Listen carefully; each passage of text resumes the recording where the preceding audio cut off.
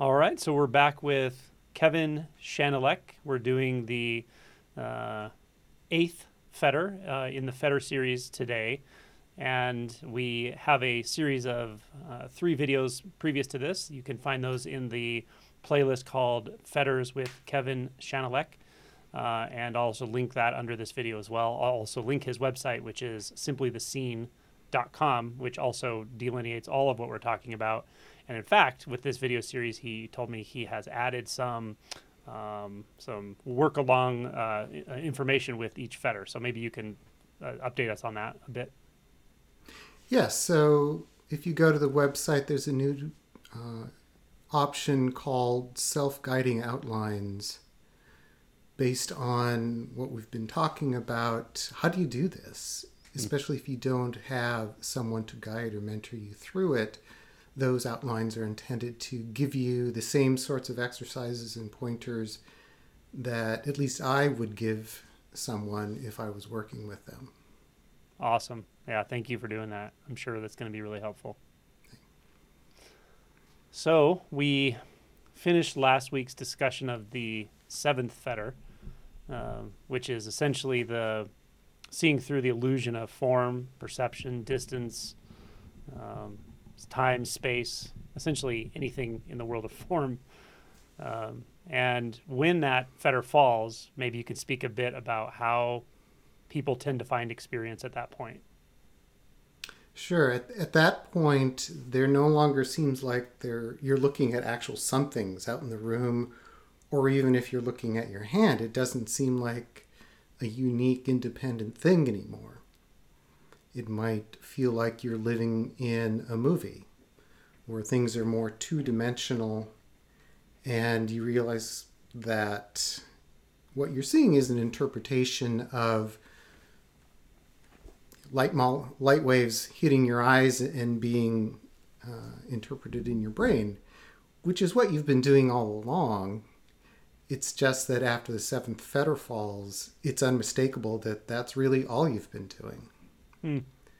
You can still get around during the day. You can still refer to, my hand, but there's no longer the sense that it's an absolute separate thing. Hmm.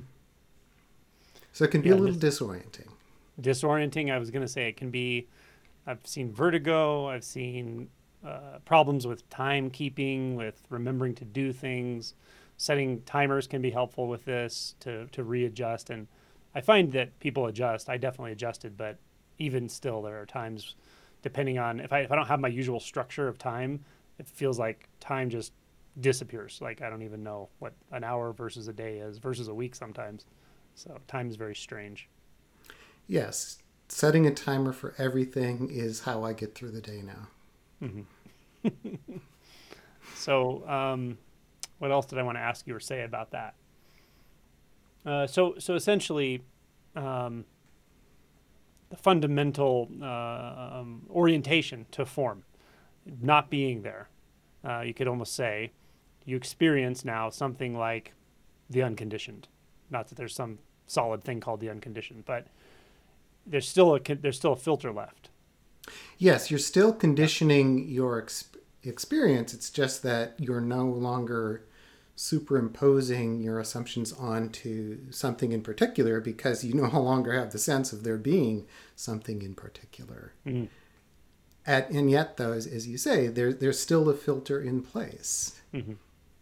It might be assumed that, well, if you don't perceive yourself as having a body or a mind, then you must not exist. Prior to the seventh fetter following, that might make sense because it seems like you are your mind and your body. Mm-hmm. Once those fall away, though, there's still an unmistakable sense of me or I. That's what's left. It doesn't have a tangible form, but it's there nonetheless. Mm. I think you mentioned at one point that in your reading of like Nisargadatta, the description he gives of what he calls the I am sense is probably this. Yes, he starts out with And we all start out with, I am this or I am that. In fact, the name of his most famous book is I Am That. And we come to realize, whether through the unfettering process or some other way, that yes, I identify with a lot of different things.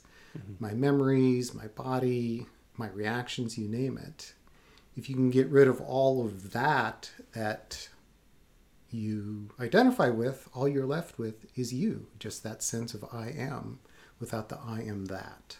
Mm. And what in the heck is that? That is, well, anything that you used to identify with. Yeah. Oh, I mean the I am sense that seems to be remaining. That's the focus of Fetter number 8. It can seem to be absolutely fundamental. Mm-hmm. If the 7th fetter falls, if you drop in the phrase I am, it can seem like there couldn't possibly be anything behind it or underneath it. It doesn't seem like a belief. Mm-hmm. Also, with the falling of the 7th fetter and there no longer being somethings out there by which to define yourself or compare yourself, you might assume that your experience is now completely non-dual because you don't have that stark separation any longer. However, what the 8th fetter explores is what turns out to be a very subtle, yet we can see very obvious duality that we set up. We still have the sense of me and what's not me. We still have a sense of there being an interior or inner aspect to experience and what's happening out there. It's just that how we set up that more subtle duality it's much more difficult to work with, at least at first. However, everyone that I've worked with eventually got, oh yes, I am still creating a duality here. Mm-hmm. And of course, once the 7th fetter is out of the way, your attention is just naturally becomes much more sensitive, much more subtle, by which you can see eventually quite clearly what it is you're doing. Mm-hmm. Yeah, I might say it this way. We'll get into the mechanics of it, but I might say it this way. At some point, at this point of recognizing sort of formlessness, where in the heck could it even hide? Like where it's almost like there's sound, wherever that is, whatever that is, there's sensation. You have 5 senses and you have whatever a thought is. With no perceptual distance, there's nothing between anything. There's no place for anything to hide, and that sort of unpacks itself in a way, I think, for some people, and others maybe they have to probe this for a while.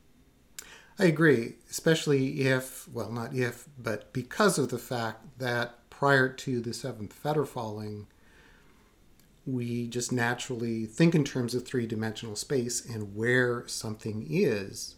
Mm-hmm. Now that, or once that you don't have that sense of space anymore, it's like, well, where is anything? It's like the question where becomes not a question you need to ask anymore, because you can still ask directions if you're lost on the freeway, but experientially you don't have the sense of space. So the word where doesn't mean what it used to mean. Yeah, absolutely. So how do you work with somebody to try to start to investigate this? Well, the first thing that I do is as I mentioned before in previous videos, as something of a health warning, what we're doing here, what we have been doing, is peeling away layers of yourself. Mm-hmm. Part of the function of the self has likely been to manage trauma, something that's happened perhaps decades ago. It becomes incorporated into your sense of self. It's managed, it's governed. It may even be tamped down and covered up. What we're talking about with the 8th fetter is the last layer of your identity. Therefore, whatever has been in place to help manage trauma, if you take away this fetter number 8, this belief, the trauma will still be there. It's not like life is suddenly perfect. So the first few days, weeks of dropping the 8th fetter can be much more than you might expect in terms of feeling very uneasy, even some very intense suffering. Mm-hmm. So the first thing I do is make sure that the person has at least looked at, well, what has happened in my life? What trauma have I experienced? Maybe even sought professional counseling for it, to at least be aware of it. Mm-hmm. But once we get past that, the first thing I typically do is just ask someone to sit down in a quiet space and just drop in the word I. I. Do it silently and just let it reverberate through, well, it's not your body anymore, but the entirety of your experience. Does it seem like that first person pronoun is pointing to something or someone? You can also drop in the word me. Mm-hmm. For many people, it has a much different sense of it. Mm-hmm. Then drop in I am or I exist. And those typically have a different feel to them than just I. Mm. So it's getting a sense of, well, one, you do still have an identity. You still have that belief, and it goes by the name me or I. You can also see how it might seem to answer to its name. If you drop in the word me, it can go, yep, right here. Or if you say to yourself, I exist, the message that can come back, you're darn right I do. Thank you for asking. So, and you can also really get a sense of how you have what appears to be, anyway, an interior aspect to experience. There's something happening in here, and the rest is happening out there. Yeah. So it's just getting used to, oh yes, I have an identity, and there's a word or words that can instantly trigger it. Second, I want to say two things about. Oh, go ahead. Yes. I was just going to say two things in reflection. One is the bit about trauma or having maybe not a fully addressed something going on in your pain body or whatever. I find that very interesting, and I've seen very surprising reactions to this fetter falling. This subtle self-sense is usually what I call it when it just blips out of existence. The reaction can be really quite intense for a short period of time. But the funny thing is, if you talk to somebody who's going through it, they also very, very, very clearly see that there's really no one to whom that refers at all anymore. It's this just raw sort of reaction almost. But I also find it tends to sort itself out. Although it's an uncomfortable experience, it tends to sort itself out over time. But there's quite a variation in reaction that I notice. We can talk about our own experience, but for me, it was different than that. For me, it was kind of just a relief, and it was really kind of funny. It was like, it was just kind of like a cosmic joke, really, I guess is the best way I can say it. It's still funny to me, actually. When I even talk about this stuff, it's kind of funny, but I also see how real it feels, when it's there. So, and then the other thing I wanted to say was, I lost it. Anyway, it'll come back. It may come back. So after asking the person to get a sense of, okay, there is a me, there is an I, or at least it seems like there is, the next thing I typically have them do is to trigger that sense of identity in a controlled way. As it turns out, it doesn't take much at all to trigger that sense of, oh yes, me, I exist. A very simple exercise is simply to sit down and close your eyes, and as you open them, just look at something in the room.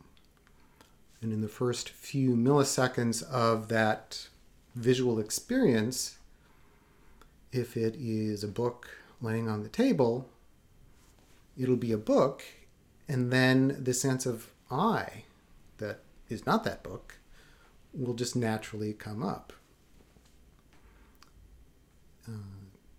It could be anything And it could be even stronger if you look at a picture of your family, for example. But it doesn't take much of anything. Really, it just takes living daily life for that sense of identity to be triggered. And that can be valuable in terms of a dialogue to help someone see that this sense of identity is not always there. I think we all have an experience in our lives of that sense of me just not being there. Perhaps we're doing some task that we're just totally into, and then the phone rings, or someone comes in the door, and suddenly our sense of identity comes back. So that sort of exercise helps people to see, okay, maybe this isn't a given. Maybe it does. It actually does come and go, and maybe there's something that I can work with here. Yeah, the other thing I was going to say, it just came to me. So the bit about an inner world, that's the part that I find very interesting, because it's very easy to overlook what that means until you're face to face with nothing else but that tendency to. It's almost as if there's a tendency to withdraw inward without really ever looking at what inward even means. And when you eliminate the illusion of space or distance or perception or form, what is that? It's like it's not really there anymore. And just becoming aware that there's nowhere to retreat from life to, or to experience, or whatever, the rawness of just sensory experience. I think Adi Shanti has said that for him it was like the inner world absolutely completely disappearing, or the arc of consciousness that allows you to become self-aware that starts early in life turns back around, or something like that. So these are just other analogies to it, to give people the sense of what we're talking about. Right, and the next exercise I suggest people do gets exactly to that. What seems to happen when, for example, you just look at a book or a picture on the shelf, and that sense of identity shows up? What I found eventually is that even though there's no sense of space anymore, I still felt like I took a subtle step back from experience. And I can still remember the sensations that seemed to be in the front of my body. It was like I was subtly being pushed away, as if I was carving out my own space and say, okay, I see that book, and here's me. That book is not me, I'm me. And there's still this difference, even though it's no longer a matter of being separated by physical space. So the exercise is about, okay, as you feel that part, what I would call a partitioning of experience, suddenly I've got my own space, and whatever I'm looking at has its own. What's happening there? And in particular, what seems to now be activated by which that partitioning starts? You can feel like a filter kicks in saying, okay, what's me and what's not me? I'm going to start sorting things into those two piles. It might feel like a screen or some sort of differentiator or distinguisher. So what I ask people to do really is come up with a verb, really, of what seems to happen.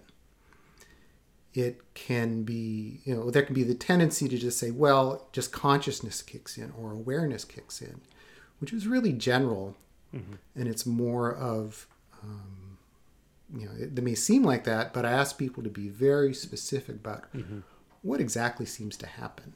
And this is not something that's going to show up on an X-ray, but every time a visual or even auditory experience or just thinking about something comes up, you get that sense of rediscovering or recreating your inner experience.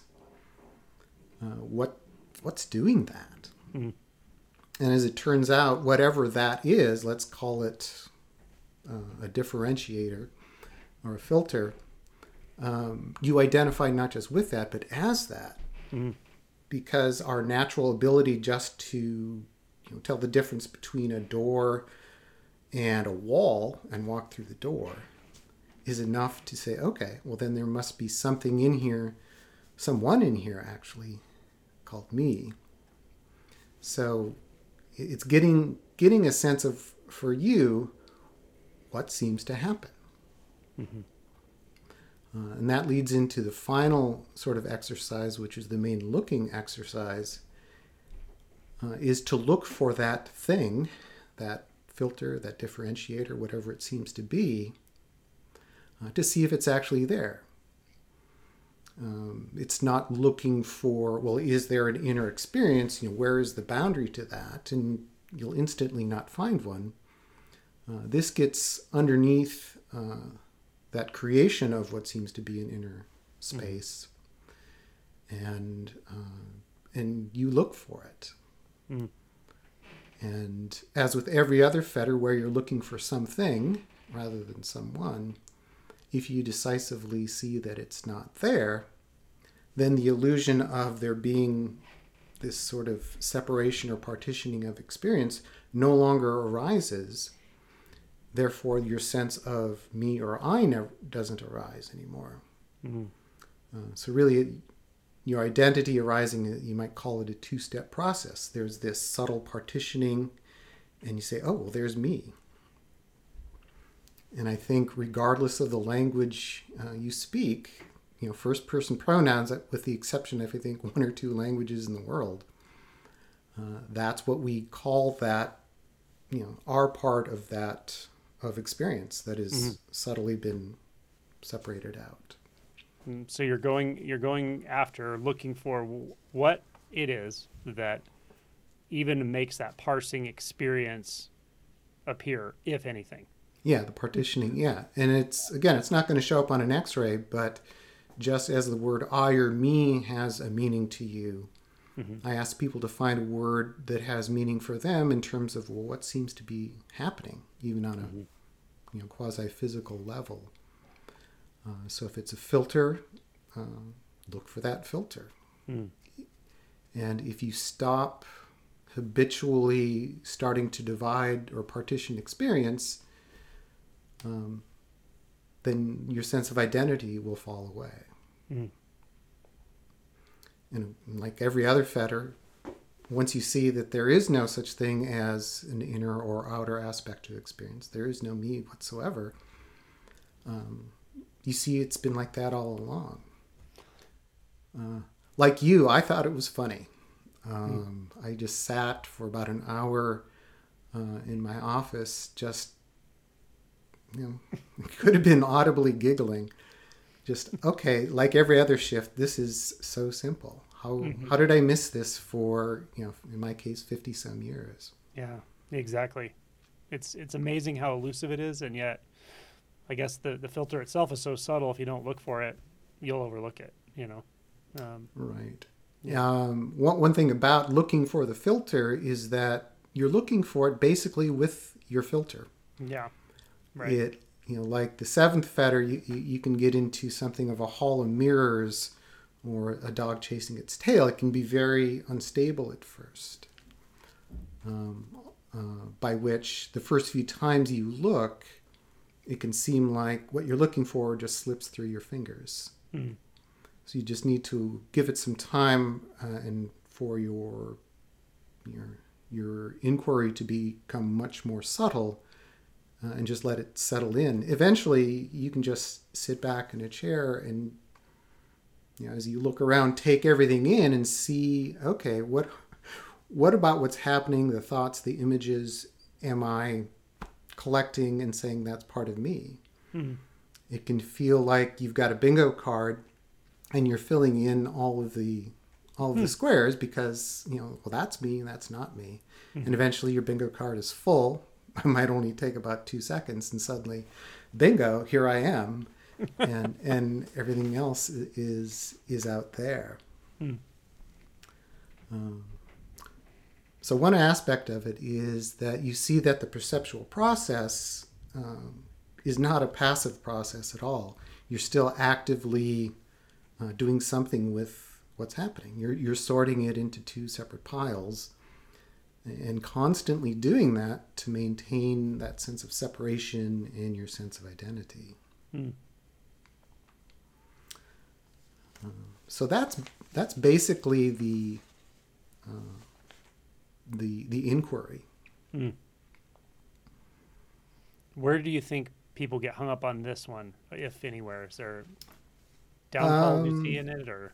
Yeah, there's a few things. One is it can be tempting, or there can be a tendency to start looking for a who. You can start looking for me rather than a what or a thing. And even though this fetter is called I am, as with every other fetter, you're actually looking for something that gives rise to that sense of, in this case, I am. It can be, you can start to look for as I mentioned before, the boundary between inside and outside. And of course, you'll not find it, but you're not going to be working with the underlying cause of, well, why do I think there's an inside or an outside in the first place? Mm. As I mentioned before, this is the end of the line for your identity. Mm-hmm. So as that sense of me or I starts to wobble, a lot of fear can arise, and you may not even notice it.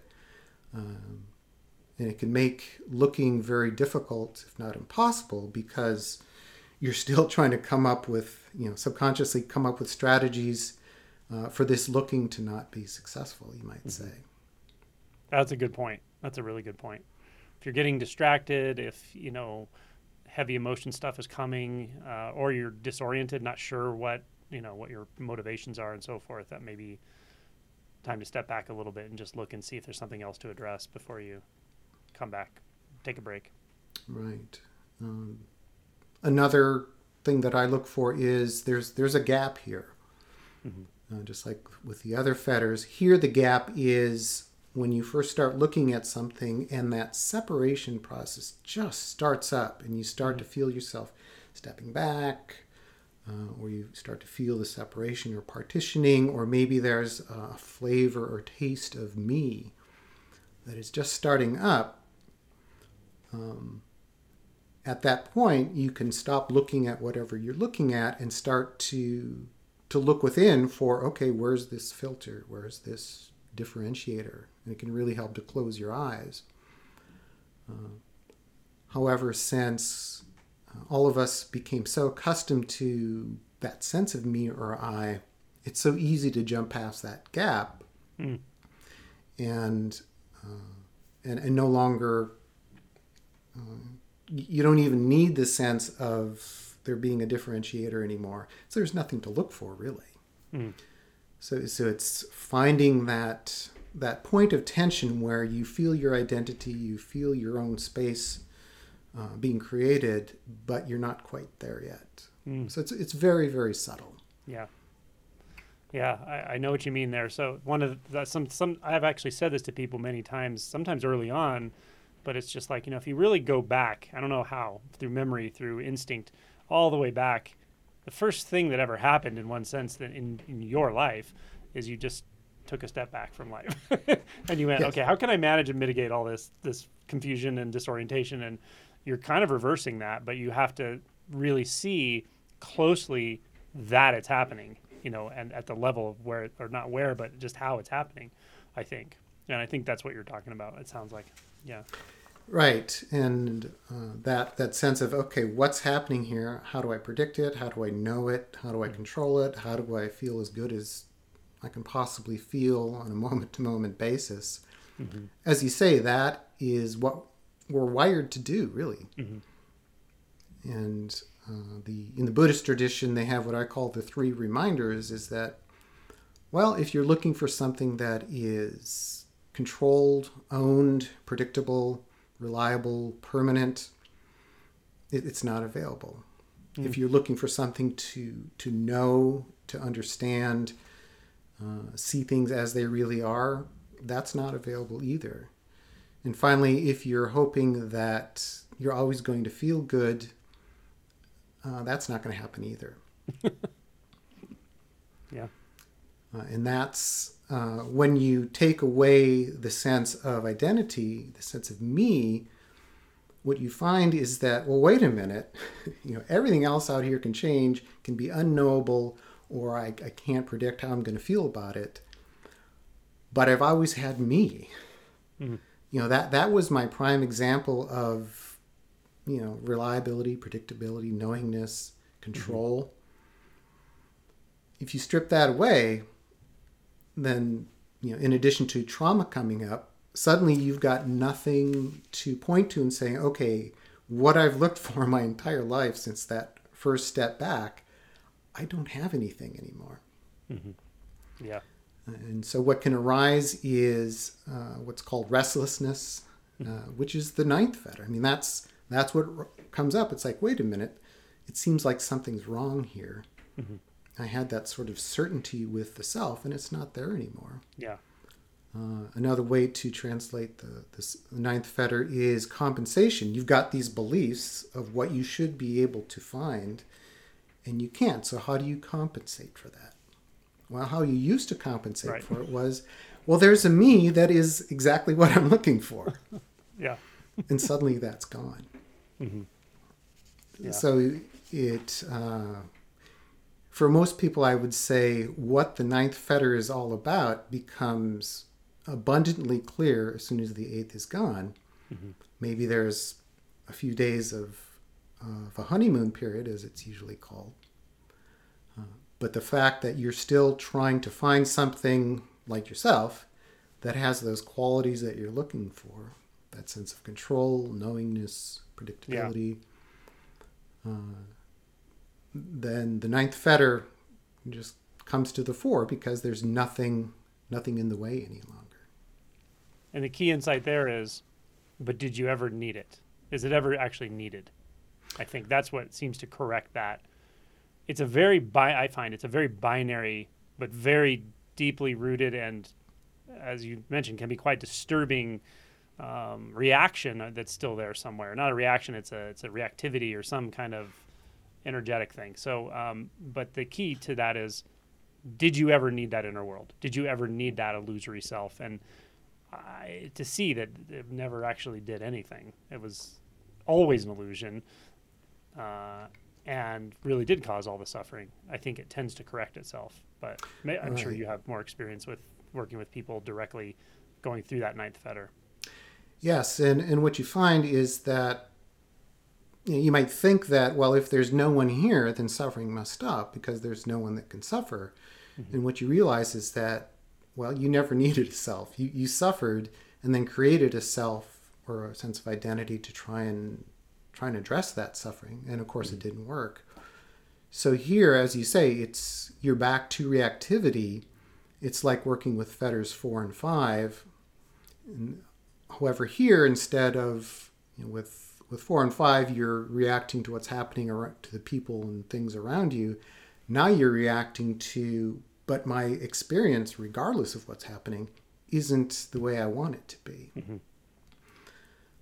So suffering continues. And it can be really surprising how intense suffering can be here.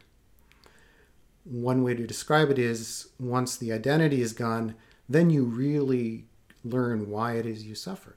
You have these unrealistic expectations about what your daily life is going to be like. One way that's described in the Buddhist tradition is, what you see is what you see.